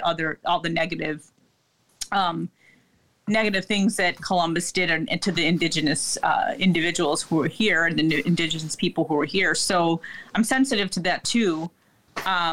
The statue in Grant Park was brought there in 1933. So it has, I guess, historical significance for many. So I think Lori Lightfoot today said that there's going to be a process to go through all the different, talk about the different statues and the murals we have in the city and their significance and maybe whether or not they're going to be taken down. So I don't know. I think a lot of people might have questions as to how. I know a lot of the people who were protesting against it were cheering her on. But I know some people probably are saying shouldn't have there been a process before she decided to take them down. And her reasoning is that she wanted to keep it from people actually getting hurt during these protests or the clashes. The police, obviously there was a young woman who was punched in the face last week by a police officer, had her teeth knocked out. So I think that's the reasoning that she's using. So I think a lot of people are probably questioning the way it was done. But it seems like she did reach out to some Italian American groups, correct? Before she did. And there was Alderman Nick Sposato had talked to our reporter Tina Smondelis, and he had told her that he was okay with the statue being taken out for safety reasons, but he obviously still reveres the statue and reveres Columbus. So these are discussions that we're going to be hearing more about. And I think that, with the different statues we have throughout the city, there'll be questions as to why we don't have statues for, let's say, for more African-American individuals who made a lot of contributions to this city. So it'll be interesting to see, I think. I think it was a very astute move by Lori Lightfoot. I just had Alderman Lopez on, and he ripped her pretty good. But Ray Lowe is not feeling Lori Lightfoot these days. But I think it was an astute political move. And listen, the statue was a magnet. I said this already. For protests, and now there were going to be counter protests, and then Donnie Trump sending in federal troops. So she's looking at a potential Portland situation where every day you have these confrontations around the statue, which are with the threat that Donald Trump's militia will start just grabbing people off the street. Better to just get rid of it at the moment by getting rid of the statue. And I have to laugh when people talk about the process, because I was just having this conversation with Ray Lowe, and I had this conversation with my dear friend and your dear husband earlier today, Mick Dumke, and he was talking about this process. And I'm like, in this city, we trample on process all the freaking time.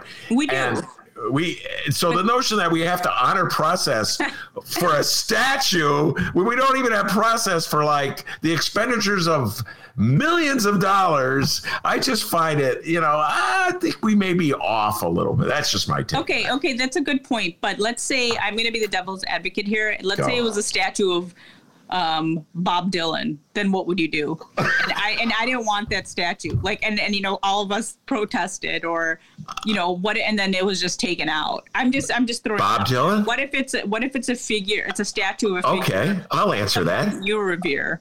I would tie myself to that statue. You're not taking that statue down. Listen, you should have said, what if it was a statue of Michael Jeffrey Jordan? And there is a statue of Michael Jeffrey Jordan, and I revere Michael Jeffrey Jordan even more than I revere Bob Dylan. I know that's hard to believe. And so,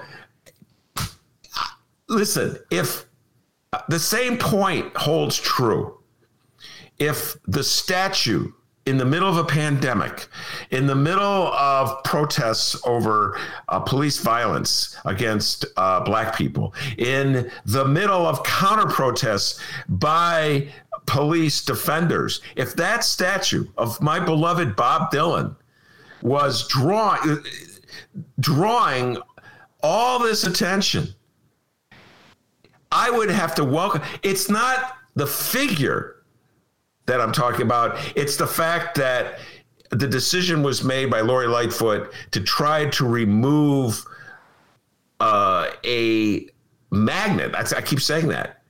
Now, I don't know. Maybe people, I said this already, maybe people will just keep converging on the stump where the statue was. And so ultimately it will have not served its purpose.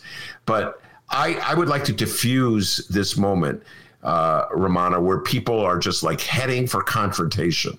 I just feel like, you know what? It may be a good idea for Chicago for once in its freaking life to step back from confrontation instead of, oh, you punch me, I'll punch you, because that's how we do things in Chicago, man. So I think it may be a good idea. That's how I look. So if I had to sacrifice my beloved Bob Dylan to diffuse the situation, I would say take the statue, put it somewhere safe, and then you could maybe put it in a museum or something. That's my thought. Yeah, I figured it's probably going to end up in the local, isn't there an Italian Heritage Museum? Maybe it's going to end up there. Yeah, that's what somebody else suggested. I'm sure that would raise some controversy too, because a lot of groups would probably feel like it should be out there for the whole city to see. I don't know. Those are just some issues I think that might come up. I'll tell you what, I gotta love it when she was trying to think of something playing devil's advocate that would really she went to Bob Dylan. I think your husband would be Mick Dumpke would tie himself to this Bob Dylan statue. Okay, don't take Bob Dylan. Mick Dumpke loves Bob Dylan, ladies and gentlemen. I was trying to think of someone that Michael Jeffrey Jordan would be for me. I don't know, Michael Jordan. Yeah, that would be the one for me. All right, before we let you go, your recommendation. What are you urging people to watch or read? I was hate watching. I told you when they called it a cringe binge. This Netflix series, all South Asians are talking about it, and I'll bring Bob Dylan up again. You know how you and Mick have these discussions about Bob Dylan that go on for hours? Yeah, we've been known to do that. Yeah. So South Asians have been going on for hours about this Netflix series called Indian Matchmaking. And it's basically it's a reality show, and it's a glimpse into this life of some people who are trying to get married, and this Indian matchmaker who's based in India, but she kind of flies all over the world, including the United States. Chicago actually has a cameo in one of the dates. I saw my old Sun-Times building, the one on Orleans, while watching it. So it's kind of like into that whole world of matchmaking that's still in India. I think the majority of marriages are still done by are arranged. So it's definitely interesting. And most of the couples on it were Hindu American. And so there's parts of like the arranged matchmaking where I know a little about, but I didn't know that much about, like the horoscopes they have to align, and if I'm saying that correctly. So there's a lot of different things, but it's actually very comical unintentionally. And I watched like some of it by myself. I watched it by myself because I was like, Mick's not going to get it. And then I don't think he wanted to watch it, or I told him about it and he didn't seem that interested. And then he was going out to meet some friends and hang out in his friend's backyard. So I ended up watching like the last couple of shows with my mom, and my mom's commentary was hilarious. So you have to, if you want to, there's a lot of non-Indians watching it too. And there's, but, and I was joking to you about the whole Bob Dylan thing, but there's, every time there's a show involving South Asians, everybody starts writing think pieces, like people start critiquing it, so there's been a lot of commentary about how this show points to the problems in India. Colorism is a big problem, a big point of discussion in India. Caste, in Hinduism, there's a caste system. So this also talks about the problems of, a lot of Hindu Americans said that they could pick up on certain things like dog whistles, like why caste matters in a lot of these matchmaking situations. Some of the dog whistles would probably go over my head but some of the other dog whistles, because I'm South Asian, I got. So if you want to watch something that's a little different, that's been, a point of discussion, and it's actually one of the more popular shows, I think, within the last few days on Netflix. And so Indian matchmaking. It's called Indian matchmaking, and a lot of I don't know, I kind of thought of it as a Tiger King. I wasn't going to watch it, but then my friend's like, no, you got to watch it. So now, like, all my friends are like, people are catching, it's only been out for a week, but people are tweeting me or texting me like things, and there's people that remind us of things, and there's just definitely some like loser guys on there. So you gotta watch it. And some women have, some of my friends have gone through the matchmaking process. One of the things that helped me is that my father, even though he was a surgeon and well respected, he was still from a quote unquote poor family. So nobody really wanted to marry within our family. So I was kind of spared with a lot of that. Nobody was trying to matchmake me that much, or my sisters. But some of my friends have had to deal with this. So they said a lot of people said that it was triggering, and it reminded them of their 20s. So it's kind of funny. All right, I'm going to finish Pose and Dead to Me, which you recommended Dead to Me, and I recommend Pose to you. And then I will watch Indian Matchmaking. And if I may head over to your mom's house to really, so I can appreciate it, get your mom's commentary, that may help it. And I should say I'm also reading the book that you recommended and sent it over to me. So I thank you for that. I'm reading The Vanishing Half by Britt Bennett. I read half of it already, so I'll probably finish it this week. Well, we'll talk about that. We'll have a book club next week. That book had a huge impact on me, and then I sent it to Rummana. Talk about a homework assignment. She has to read a whole book, but great book. #1 bestseller in the country. Yes, Dennis? We had a question on the live stream chat from our good friend Steven. Steven wanted to ask Rummana about Modi's new immigration law in India. Does he have a new? Oh, is it the old immigration law where is it the CAA bill? Yep, CAA it says. Yeah. Oh, I mean, I'm an Indian Muslim, so it definitely I have to clearly say that I'm vehemently against it. Before the coronavirus pandemic, if anybody had been following news in India, there was a lot of protests in India about the CAA bill. This basically Immigration Act, it sounds very welcoming because it's an immigration act, and it's allowing immigrants to come and take shelter in India unless they're Muslim. That's the catch over there. So there's Modi's platform, and the BJP's platform has been very anti-minority, and the biggest minority in India is the Muslims. So there's been a lot of, if you talk to anybody that's Muslim and is from India or has Indian ties, there's been a lot of protest about this, and a lot of people feel very negatively about it. And there have been journalists who have been jailed speaking out about this, and activists who have been speaking out about this as well. And one of the things I wanted to mention is when the Black Lives Matter protest happened in Chicago, there was a lot of Indian celebrities who were talking about Black Lives Matters, and a lot of people were calling them out because they didn't say anything about the CAA bill. So they're like, yeah, now you're talking about this, but you haven't said anything about it in your own country. So there's actually been a lot of discussion in India too. Ben, I should tell you, colorism is a big problem in India because everybody wants to look white. Colonialism has really affected India, and looking white is supposed to be better looking. So they have this like fairness cream called Fair and Lovely in India.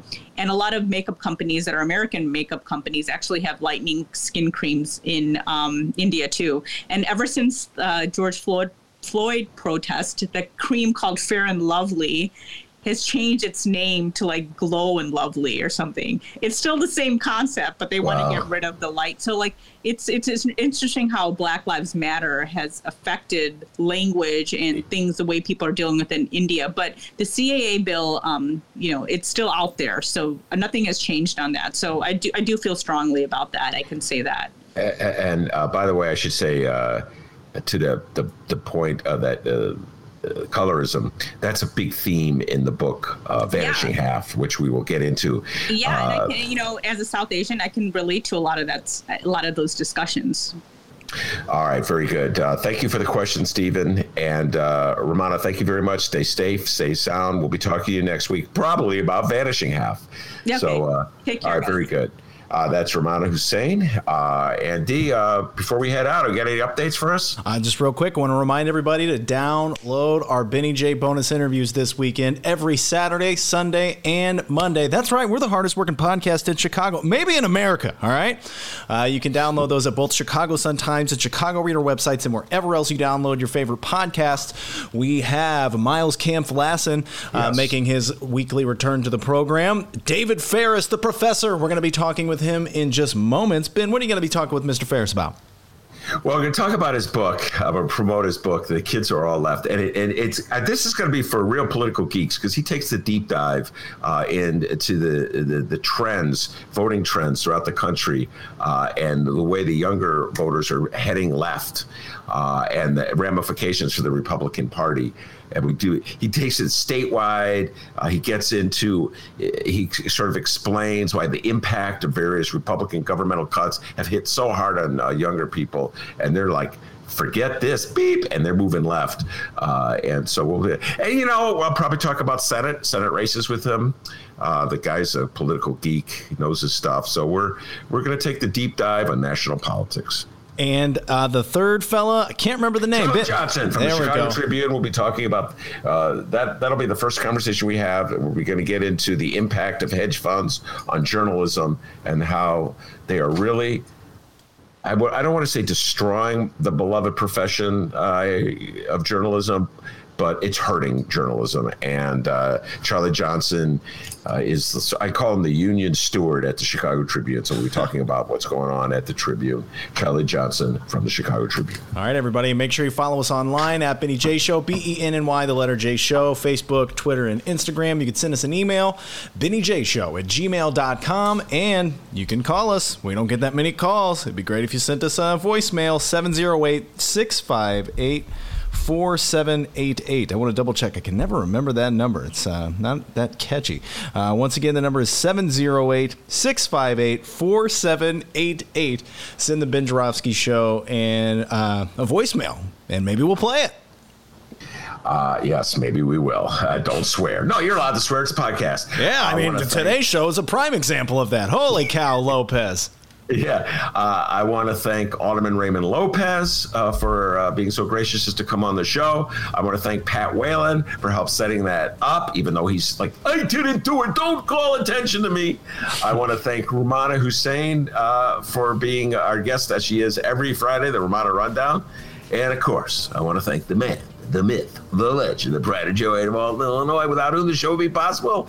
And as Raylo, Rummana, and Pat Whalen can all tell you, back home in Alton, they call him Dennis W. Lightning. Give yourself a raise, take it out of petty cash. See you Tuesday, everybody. That was for you, Yimsters.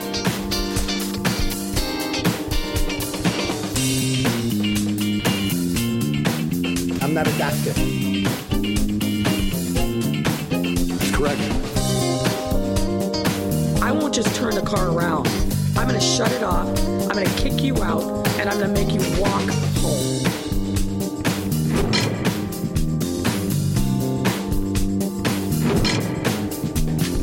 I don't want an answer. It's not something you ignore. I think you're 100% full of shit is what I think. If you think we fuck you then. Who are you to tell me I'm full of shit?